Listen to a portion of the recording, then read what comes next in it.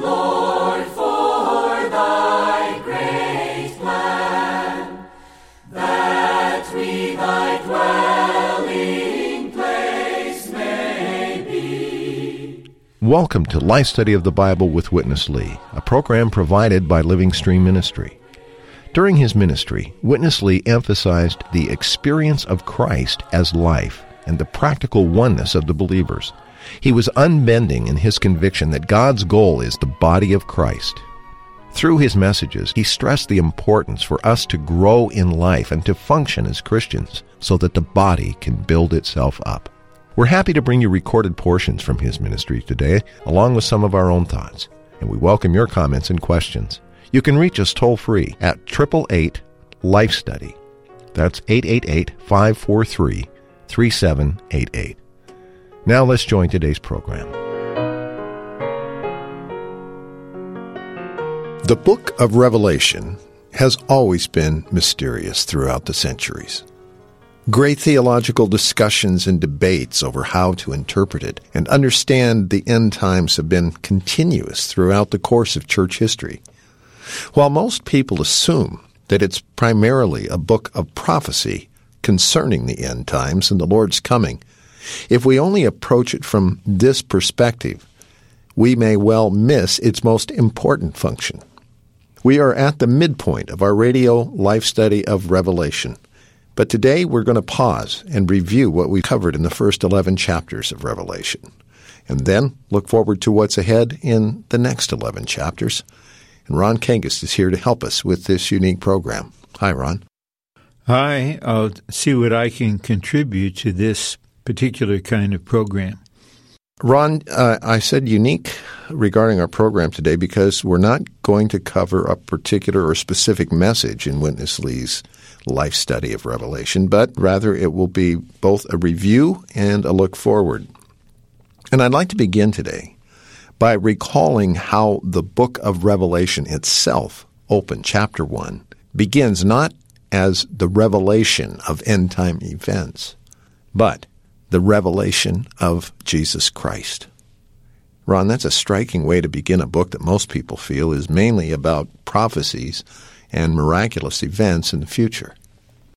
This is the way the book begins, but from years and years of study and observation, we have the ground to point out that for vast numbers of believers, the expression, the revelation of Jesus Christ, has very little effect, if any at all.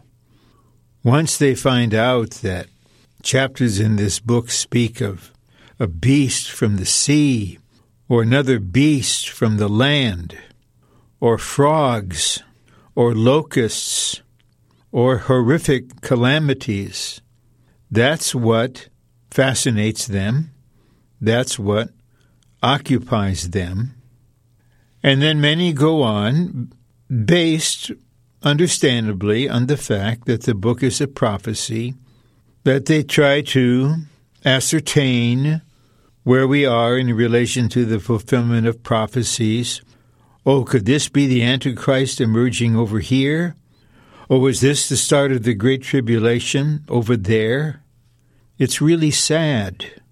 It's pathetically sad. Let's come back. The revelation of Jesus Christ. It's focused on a person.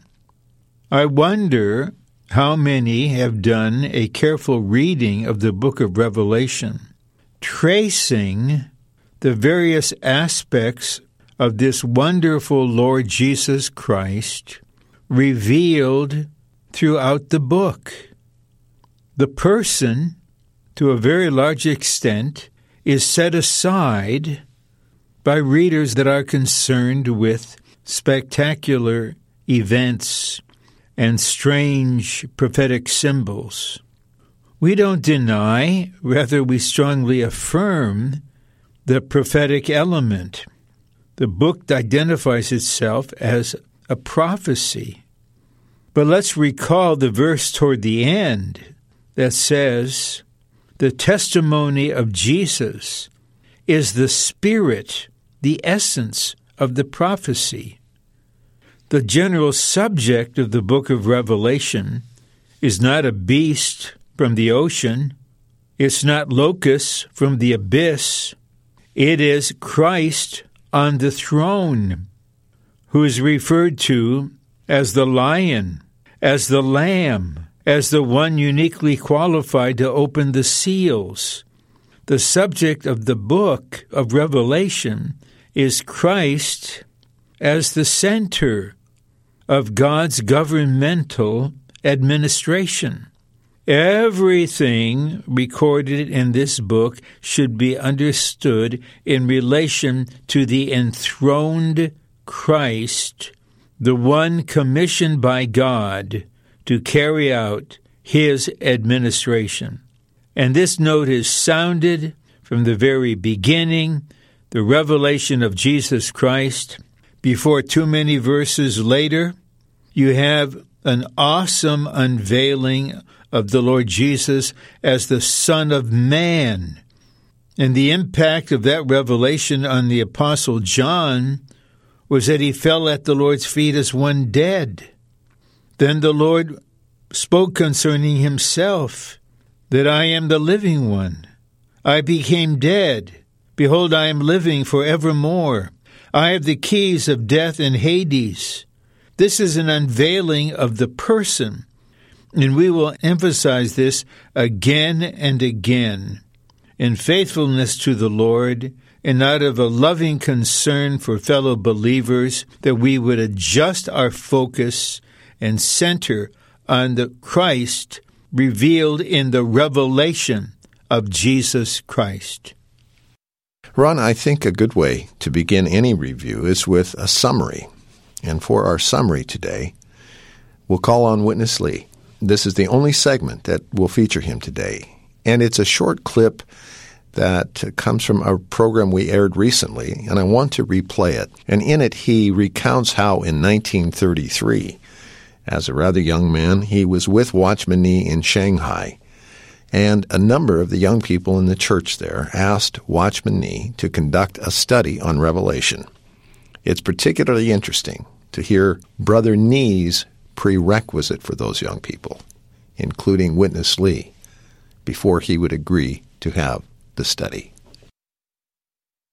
If you are going to understand the prophecy of this book, you must have a clear view.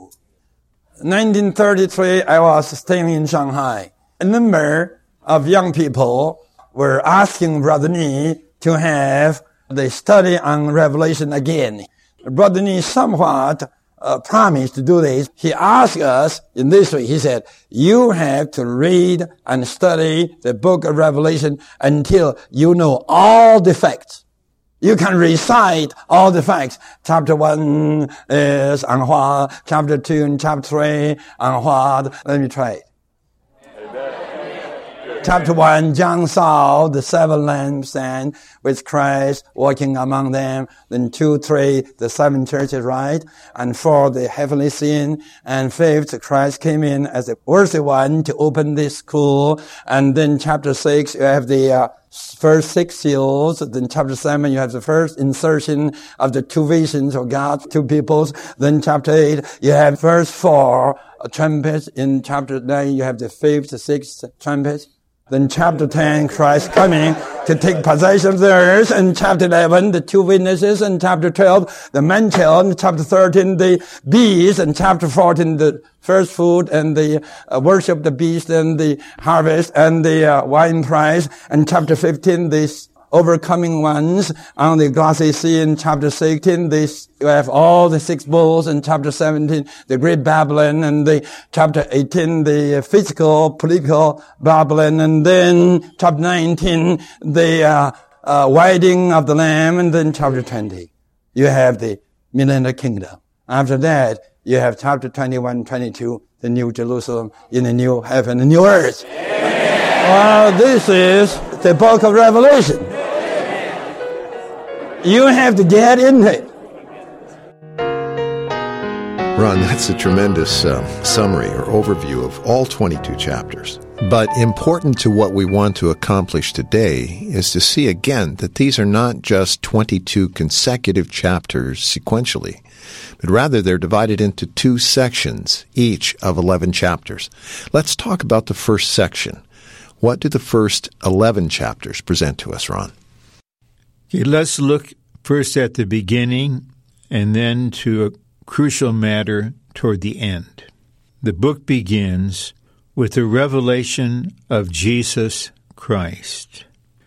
Then toward the end of chapter 11, you have this marvelous declaration: the kingdoms of the world have become the kingdoms of our Lord. That's a culminating declaration. So that marks the beginning and the end of this portion. So we see the basic content is first an unveiling of the Son of Man himself, then the Lord speaking to the messengers of the 7 churches. That's in chapters 2 and 3. Then we have the revelation of a throne set in heaven. And thereafter, that word throne will be used repeatedly. Revelation is a book of the throne. There's a vision of the throne and of God on the throne. Then in chapter 5, we see the Lamb, our Redeemer, who is also identified as the Lion of the tribe of Judah. He is on the throne. He is the administrator. And there is a scroll sealed with 7 seals. No one is qualified to open it except the enthroned, glorified Son of Man, Lamb of God, Lion of the tribe of Judah. Then he begins to open the seals. He begins to open the seals of the scroll. And with each opening, there's a particular unveiling of the 4 horses, then the prayers of the martyred saints, then the beginning of calamities, followed by supernatural calamities, originating with the righteous God, who now, at the right time, is vindicating his righteousness by a righteous judgment on the earth. In chapter 9, we have the abyss opened. We have the emergence of Antichrist. In chapter 10, we have the Lord Jesus coming as another angel to possess the earth. Then, as we mentioned in chapter 11, we have a tremendous dispensational change when all the earthly kingdoms become the kingdom of God and of the Lord Jesus Christ. What we have here is a general yet complete view of the events recorded in Revelation. Chapters 12 through 22 should not be understood as a continuation in a sequential way of what took place in chapter 11. Rather, in those second 11 chapters, we have details related to what's revealed in the first 11 chapters. Then, of course, at the very end, in chapters 21 and 22, we have the ultimate and consummate revelation of the whole Bible, the New Jerusalem, the wife of the Lamb, therefore a corporate person, descending out of heaven from God. There is a new heaven and a new earth. But what we're emphasizing here in pointing out the two sections, the first, from chapters 1 through 11, is a general overall picture. The second section, chapters 12 through 22, gives details of many of the matters mentioned in the first 11 chapters. This is our understanding of the book of Revelation. This is what is in the life study of Revelation, and this is what we're emphasizing in this program devoted to a kind of review of crucial points covered thus far. Ron, in our previous programs, the matter of the Great Tribulation has come up, and surely this is one of the big events. I think all students of the Bible and even most casual readers have heard something about the tribulation. Let's talk about it. When does it occur? How long will it last? And then, of course, the big question, will believers be on the earth going through and experiencing this great suffering, the Great Tribulation? In order to understand this according to the Bible, we need to refer to Daniel chapter 9, where you have a prophecy concerning what's called the 70 weeks, and those are weeks of years. So a week equals 7 years. There is a gap in time between week 69 and week 70. How long this gap is, we do not know, but it's lasted for about 2,000 years already. Certain events will take place, especially when Israel enters into a covenant with a great European leader related to the rebuilding of the temple. That will mark the beginning of the 70th week. A common misunderstanding is that that's when the Great Tribulation begins, and that the tribulation will last 7 years. That is not correct. The first 3.5 years will not be the time of the Great Tribulation, but just before we reach the midpoint, the overcomers will be raptured, there will be the war in heaven, the devil will be cast down to the earth, Antichrist will be manifested. He will demand to be worshipped in the temple that has been rebuilt. That will mark the beginning of the Great Tribulation. You asked how long it will last? The answer, 3.5 years. That's the length of time. The question was raised, will there be believers on the earth during that time? Yes, there will be. We're fully aware of the constant, ongoing, often petty debates over the nature of the rapture and when it will take place. Some insist all believers, no matter how they're living, they may be living in gross sin, but they will all be taken away. There'll be no believers on the earth. That isn't true. In Revelation 14, we have mention of the first fruits.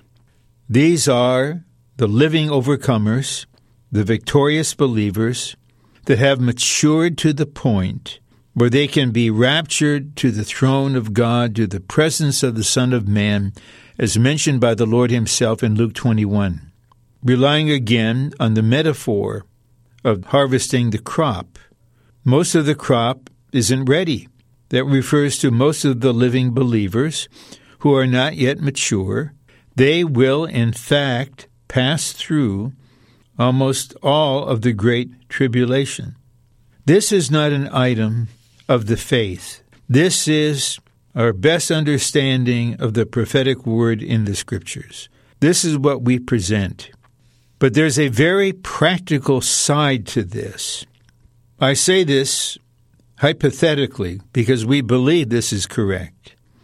If it is correct to say that only a small percentage of the living believers will be raptured before the tribulation, doesn't this have a profound effect on the lives of millions of believers, especially those who have been deceived, we say, quite frankly, into thinking, don't worry, doesn't matter how you live, whether you love the Lord or not, whether you're faithful in serving him or not, long as you got saved, you'll be spared.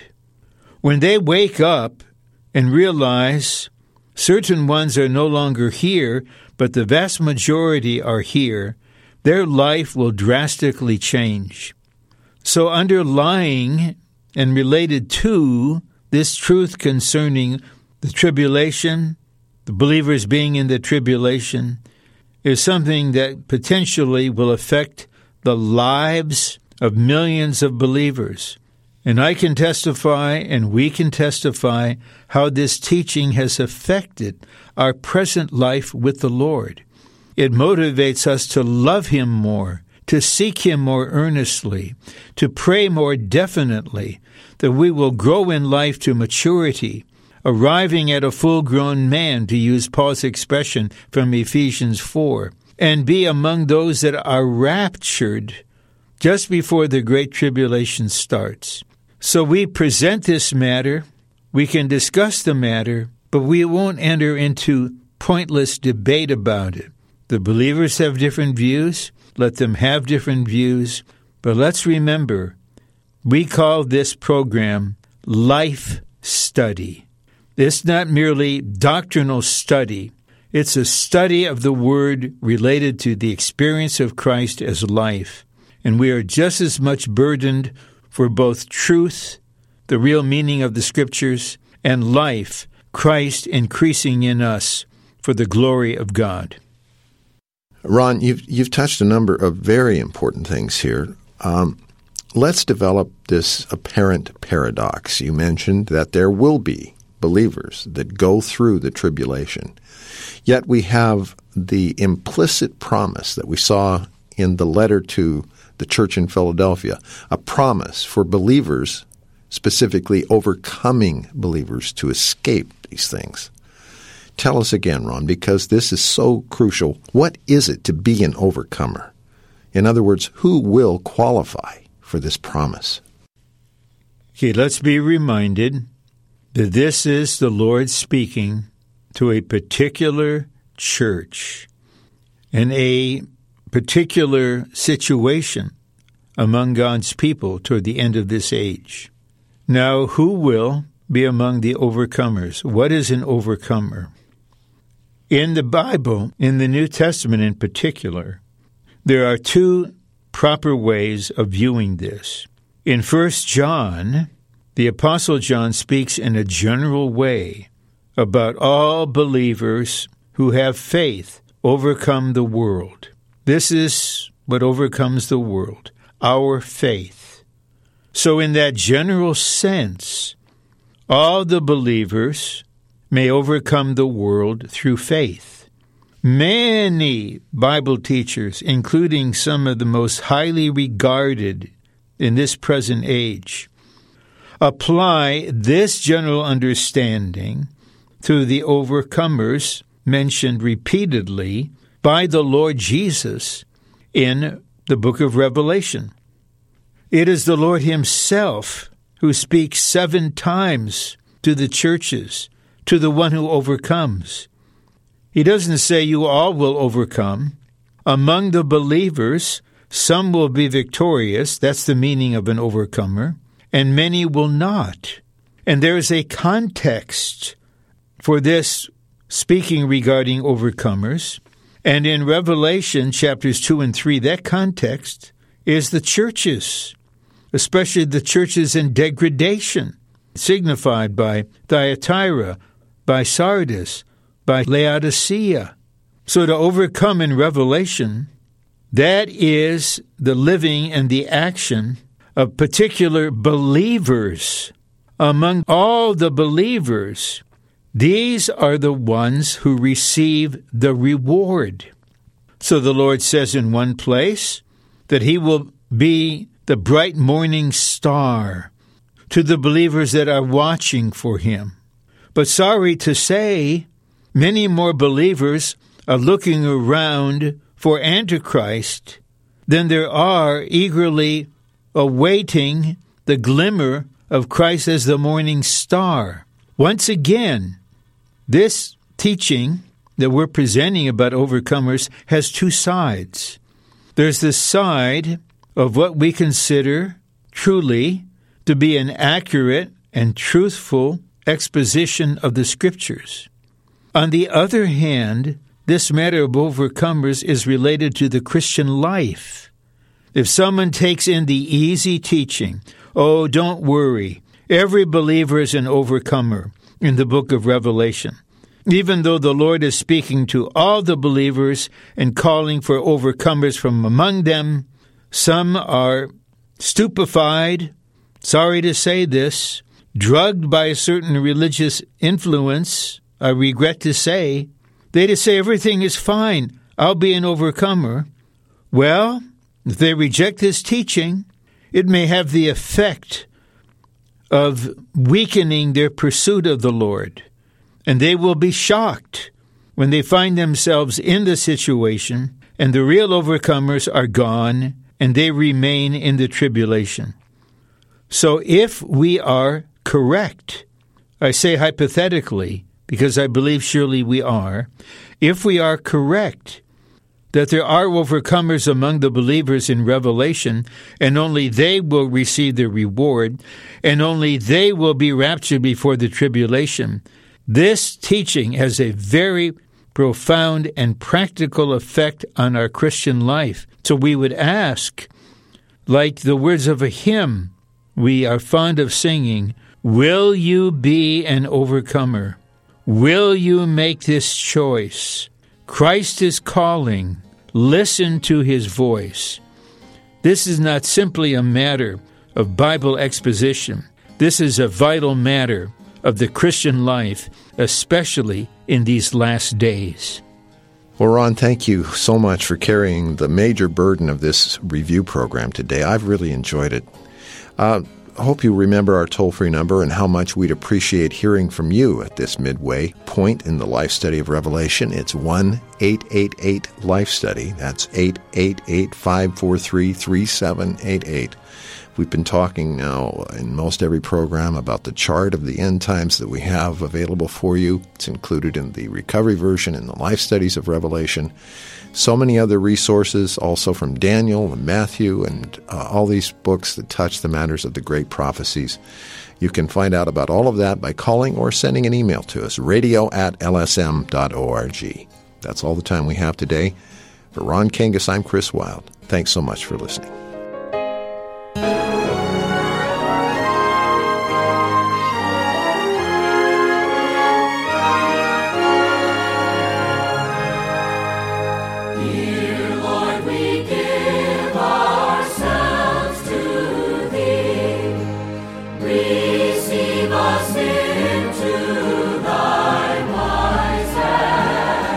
You've been listening to Life Study of the Bible with Witness Lee, brought to you by Living Stream Ministry.